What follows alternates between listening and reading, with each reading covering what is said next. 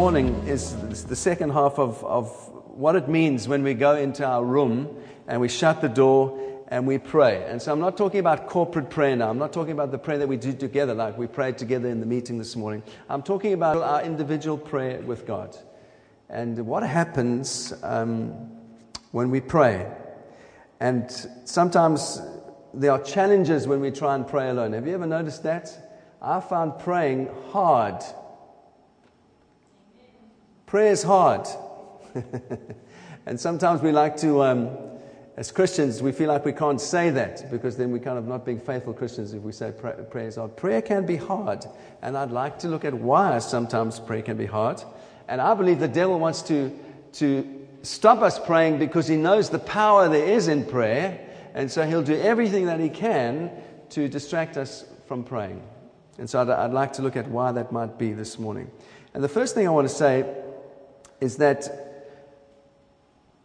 I have discovered that private personal prayer is one of the hardest disciplines to maintain in my own life. I'm not just talking about the actual time, making time to pray.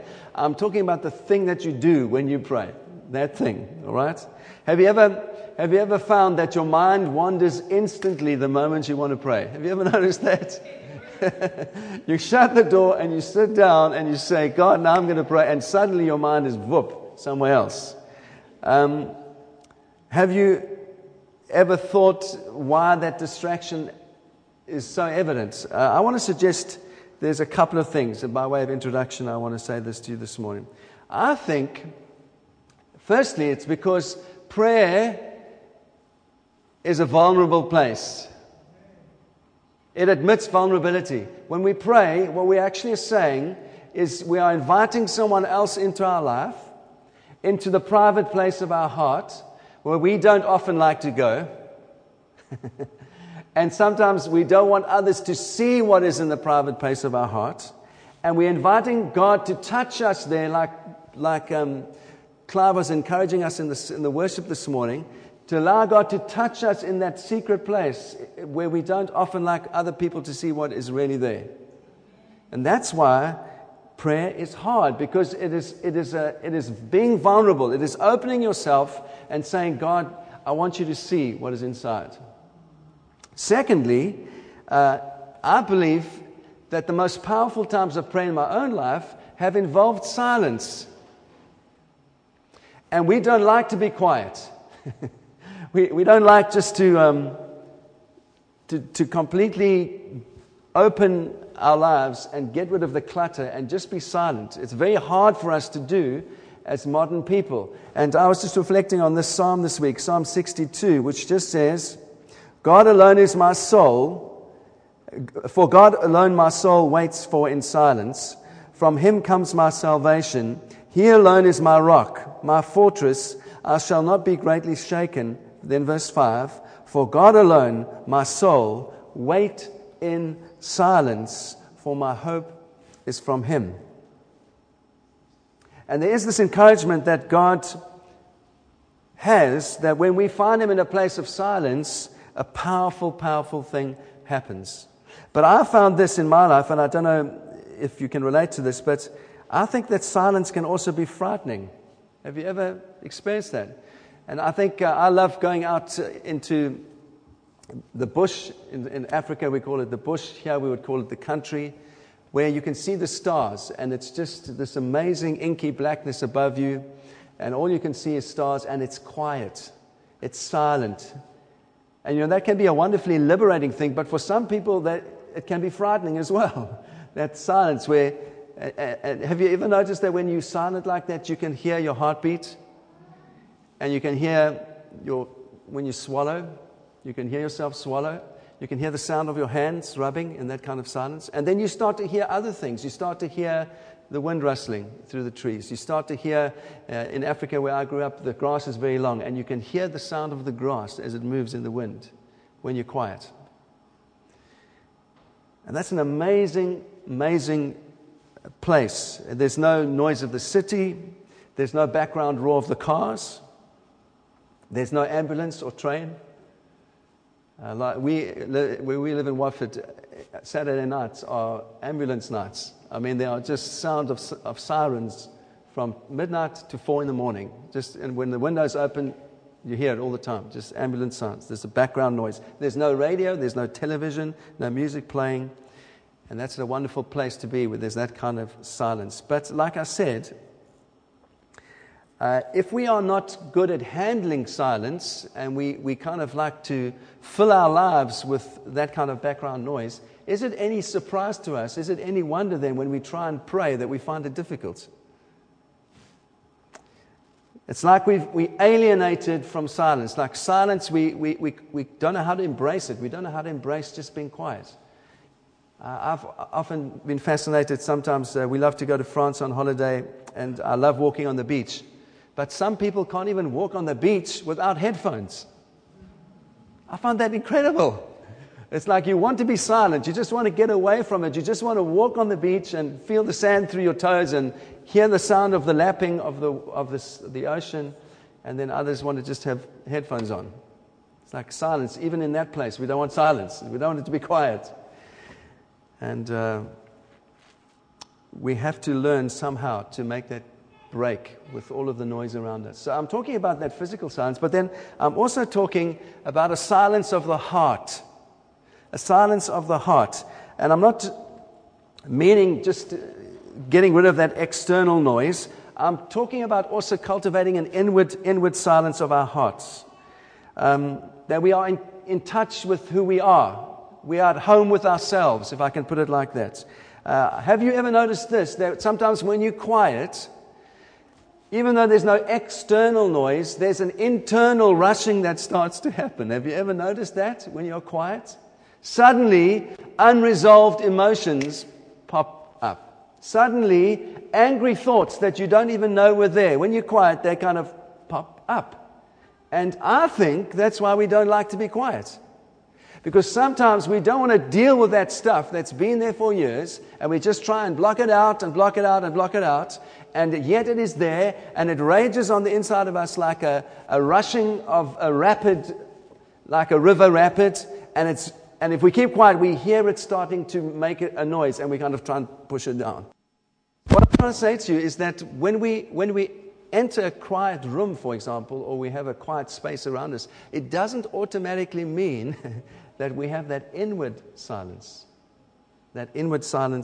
of the heart. And this internal conversation that we have with ourselves can be just as noisy as what we're trying to block out in the world around us. And so, why is it so crucial that we learn to embrace silence in prayer? Well, I'm convinced because when we're in that quiet place, the gentle gardener, the master gardener, he comes into our heart and he pulls out weeds of bitterness, he pulls out weeds of unforgiveness, and he pulls out hatred, and he pulls out all those things, and he carefully makes place in our hearts for wonderful fruit to begin to grow. And he does it gently so that he doesn't damage us in any way.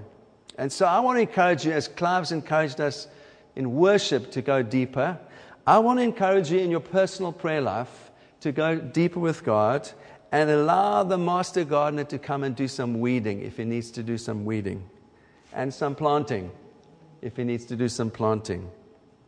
You know what I found is that we can fill our lives with noise, but when you are asleep and when you are trying to sleep, then you know whether you have a peace in your heart or not. Isn't it often at night we wake up in a sweat? Have you ever had that? I had that last night, not because I was worried, but because my son was supposed to be home at 12:30, and I woke up at 1:30 in the morning, and he was not yet home. So my heart was racing a little bit, saying, well, where's my son? Where's my son? But there is that reality, isn't it? Sometimes we find out at night when we're trying to sleep, then the real wrestling happens in our hearts, in the quiet hours of the morning. So cultivating that inner silence. How much time are you giving in your life to cultivate that inner silence in your life? There's a wonderful Catholic writer who I've mentioned before, a guy called Henry Nouwen. And he uses this image. He says, we are resistant to the silence in our lives, and we are resistant to prayer in this image of a clenched fist. He says our lives are like clenched fists. That shows a tension, it shows a desire to cling on to ourselves, it shows a posture which is fearful, like holding on like this. And sometimes we think if we begin to open our hands and let God into the inside of us, that we're going to actually lose our very lives. That's how fearful we are of opening up our hearts to the Lord.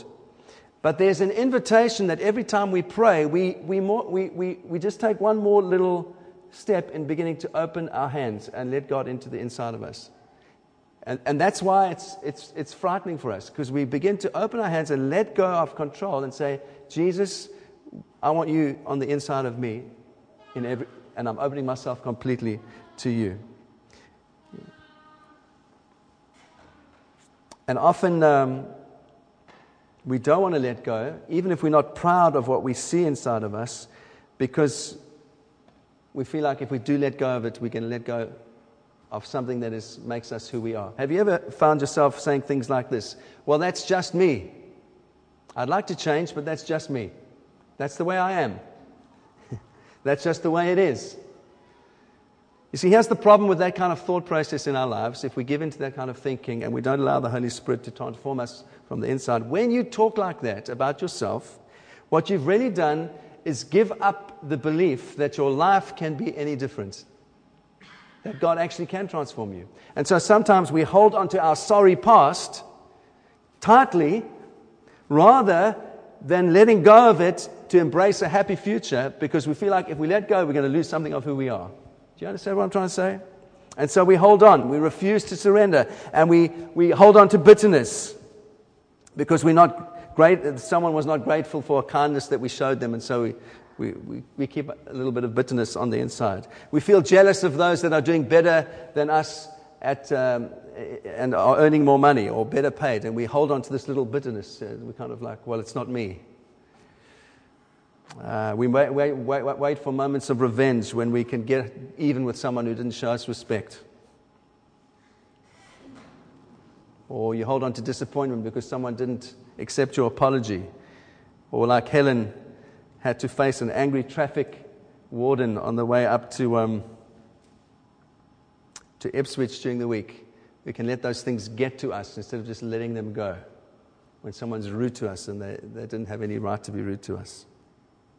You see, I found this. You can live like those things don't matter, all those things that I've just mentioned, and you can live through them, and you can kind of get on with life, and you can be reasonably happy. But here's the problem. When you try and pray, when you close the door and you say, God, now I'm going to pray, then they rush up if you haven't dealt with them, and you cannot pray. So, I want to encourage you with the words that the angel encouraged Zechariah, the angel came to Mary, and the angel came to the shepherds as we start thinking about Christmas. And what did the angel say to all of those people? Do not be afraid. Do not be afraid. I'm asking you, as we as a church learn to pray, and as a church we learn to go deeper in worship, I'm asking you, do not be afraid. Open your hands. I'm learning in my own life. I want to open my hands and let God onto the inside of me where He can see what is really there, and only He can change what is really there. Do not be afraid. Do not be anxious. Why? Because He's a good God. He loves you. His smile is upon you. There's no condemnation for you if you're in Christ Jesus. You know all of these things. Don't be afraid to offer Him your disappointments, your jealousies, things that you wish hadn't happened. Why? Because He is love. God is love, and He knows what is there anyway. And He wants to, as you open your hand, you know what God does? He blows on it, and it disappears. And it's gone forever. Will you let it go? You know, sometimes we think we can, if we just tidy up ourselves a little bit, then we'll be able to respond to God better. Do you understand what I'm saying? If we just tidy up our hearts a little bit, then actually we'll be able to respond to God better, and He will connect with us, and we will connect with Him. But that really is a fearful response. And it really is an exhausting response. If you're always trying to tidy up your heart, just so that you can connect with God a little bit better, it's exhausting. I want to encourage you, let it go. That's the best way. Let it go. Open your hands, and that thing that you're holding on to, let it go, so that God can blow on it and remove it as far as the east is from the west. And I've discovered, and I am discovering, that it's a long spiritual journey, isn't it? When you're in your 20s, you think you're invincible and that the world is going to just bow to your amazing gifts and talents. When you're in your 30s, you discover that actually it's not so easy. In your 40s, you are thinking about what you should have done. And in your 50s, I think you start to make peace with it. And I've started making peace with my life now. I do believe this. If we start to get this place that I'm trying to describe to you this morning, then prayer becomes joyous. Prayer becomes inspired by the Holy Spirit. In that sense, prayer becomes effortless in that sense. And I want to say to you, that's why the devil doesn't want you to learn to pray like this. Out of this place of freedom. Out of this place of open-handedness. Because if he can keep you distracted and busy and churning on the inside, he's got you captive, hasn't he? And why does he want to keep you captive? Because prayer is the most powerful resource that we have as believers. And he will do all that he can to stop you in your private place from praying. And from your hands being open. And from your heart being open. And allowing God just to deal with things on the inside and transform you. But the prayer of a righteous man and woman, from a quiet, trusting, unfearful heart, is an incredibly powerful thing. And he knows that. And my encouragement to you this morning is to allow God to start doing some stuff at a deeper level in your life and in your heart, so that your prayers become increasingly powerful and effective. Leonard Ravenhill wrote a book called Why Revival Tarries. And he says this, and I'm quoting, this is what he says: "No man is greater than his prayer life. The pastor who's not praying is playing. The people who are not praying are straying. The pulpit can be a shop window to display your talents. The prayer closet allows no showing off. Poverty-stricken as the church is today in many things, she is most stricken here in the place of prayer. We have many organizers, few agonizers. Many players and payers, few prayers. Many singers, few clingers. Lots of pastors, few wrestlers. Many fears, few tears. Much fashion, little passion. Many interferers, few intercessors. Many writers, but few fighters. Failing here, we fail everywhere." Can you hear his heart, his encouragement for the church to become a praying church? This is where our power is. This is where the life is as we learn to pray. And so I'm not putting anything on you. I'm learning these things in my own life and trusting God to take me to a deeper level in my own life in terms of my own prayer. And I trust as a church we will go a much deeper level in terms of how we pray. But what I'm trying to remind you today is that we really are spiritual beings. And it's not, I'm not trying to say this is why we ought to pray.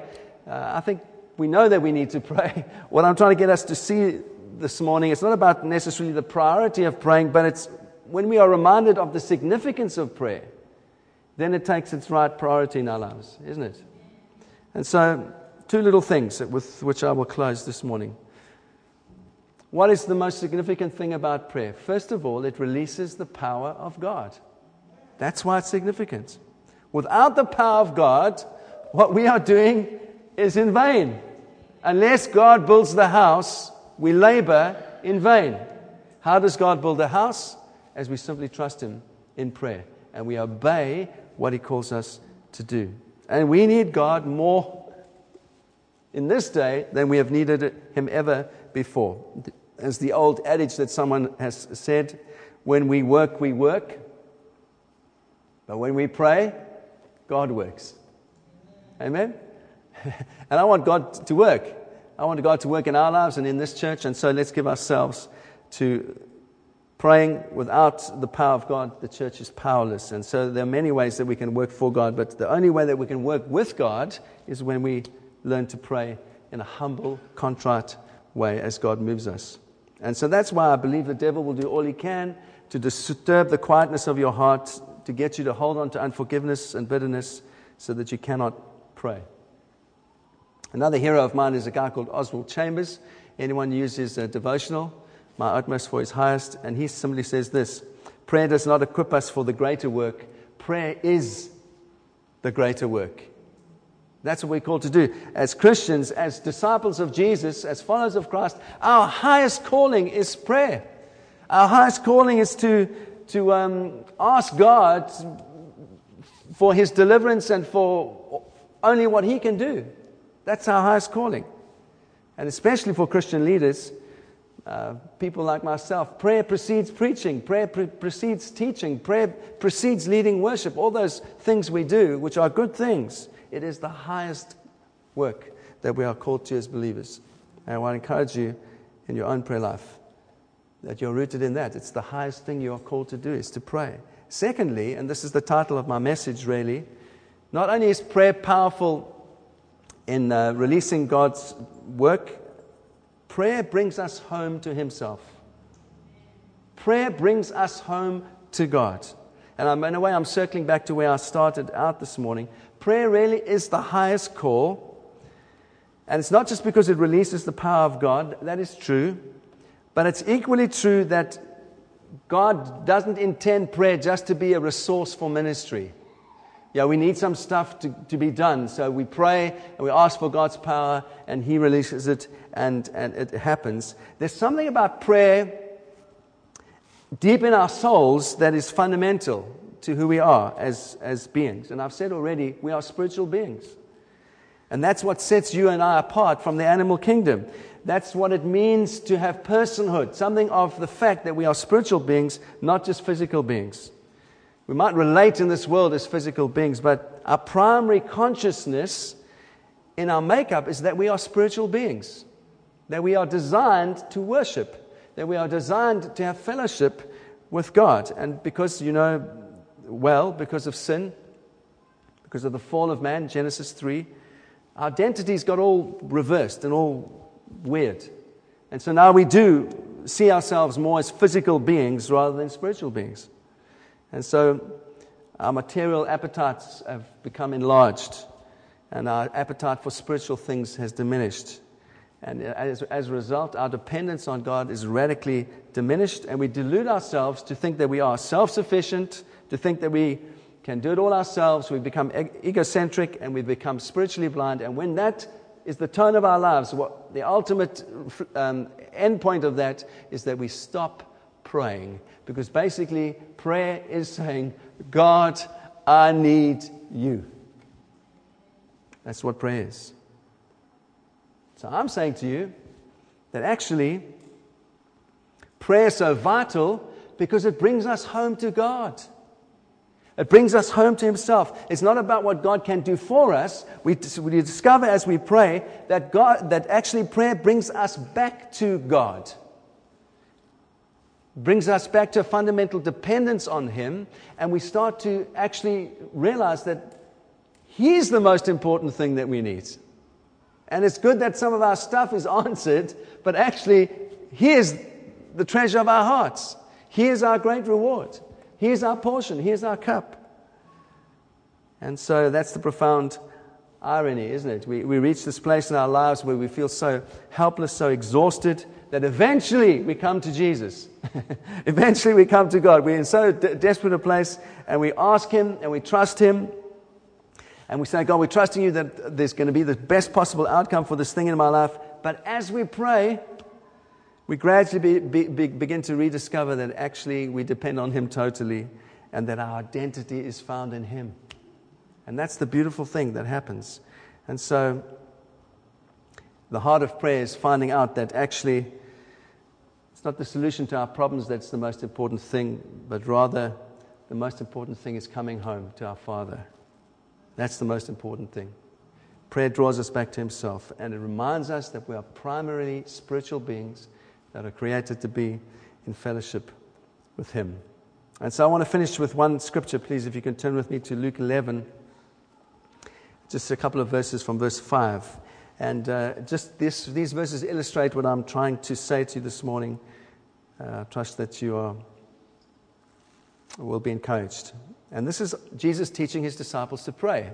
And you know how He starts. He says, this is how you should pray. Our Father in heaven, hallowed be your name. Your kingdom come, your will be done. And then He goes on to say this. It's an illustration. He says, which of you who has a friend will go to him at midnight and say to him, friend, lend me 3 loaves. For a friend of mine has arrived on a journey and I have nothing to set before him. I have nothing to set before him. And he will answer from within, do not bother me, the door is shut, and my children are with me in bed. I cannot get up and give you anything. I tell you, though he would not get up and give him anything because he is his friend, yet because of his impudence he will rise and give him what he needs. And I tell you, ask and it will be given to you, seek and you will find, knock and it will be opened to you. For everyone who asks receives, and the one who seeks finds, and the one who knocks, the door will be opened. What father amongst you, if his son asks for fish, will instead of a fish give him a serpent? And if he asks for an egg, will give him a scorpion? I tell you then, if you, who are evil, know how to give good gifts to your children, how much more will the Heavenly Father give the Holy Spirit to those who ask Him? I mean, there's much we could say out of this little portion that Jesus teaches about prayer, but I just want to focus on those little words. I have nothing to set before Him. I have nothing. This is the first thing that needs to be rooted in us as we learn to pray. It's the most fundamental thing that we need to be motivated by.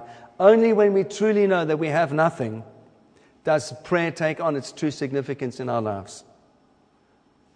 We've got to come to this place of holy desperation, knowing that outside of Christ, we have nothing. We have nothing. As long as we feel like I've got a good education, I've got the power, I've got the resources, I've got the savings, we won't fully know the power of prayer. And those are all good things. Education is good. Savings are good. A good job is good. But I'm talking about going deeper in prayer. I'm talking about going deeper with God until we reach that place in our lives where we say, God, we are desperate for your presence, and outside of you, I have nothing to give. We will not know the power of prayer in our lives. And so prayer, my friends, it's not about using God to get what we want. It's about finding God. It's not about using God to answer our needs and our problems, but it's about finding who God is and enjoying Him. This is the highest goal of man. The Westminster Confession says to worship God and enjoy Him forever. And prayer is that thing that cultivates a deep spiritual hunger and draws us deeper into God. So I want to encourage you, as my friends in this church, as we journey together and we learn to go deeper in worship and we learn to go deeper in prayer, can you learn together with me to unclench your fists? To unclench your hands? And to let go of those things that we just hold on to with all of our might. Why? Because God wants to blow on them and release them from you. Will you open your hands? And I want to encourage you again, do not fear. God is love, and He will not damage you as you open your hands. And He wants you to find that place of silence, the place of peace and joy and inspired prayer. Why? Because it's powerful, it's significant, and not only because it releases the power of God, but ultimately because it brings you home to God Himself as your Father. God, help us to learn how to pray. We need Him more than anything. We need His presence more than anything. God bless you. I'm going to pray now and we're going to break bread.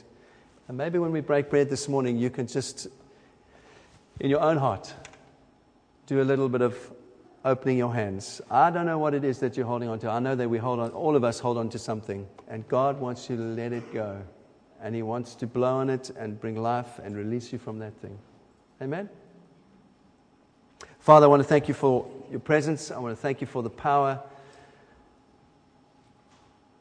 of prayer in our lives. And God, I pray that you teach us as a people, that you teach us as a church how to open our hands to you, how to be those that in the inward place of our lives find a place of silence where we're at home with ourselves, where we're not striving, where we're just resting in you and that you are transforming us. And Lord, we pray this morning that you just take us a little bit deeper as we journey with you, that we would learn a little bit more of how much you want to speak to us when we pray, that we would understand of you a little bit more, of you as our Father, as we learn to give ourselves in prayer, and that you would, we would find our home in you as we simply learn to pray. I pray that as individuals, and I pray that as a church, Lord, that you would show us these things as you take us deeper in worship, in prayer, and in the ministry of your Spirit to us. And so, Lord, as we break bread this morning, we want to just take a moment to reflect on these things and ask by your Holy Spirit that you'd come and seal them in our hearts. We thank you for the blood of Jesus that washes us whiter than snow. And we ask, Lord, this morning that as we break bread, you would remind us of these simple things, and we rejoice in every good thing that you've done for us through the cross and through the blood of Jesus. And we pray this in Jesus' name. Amen.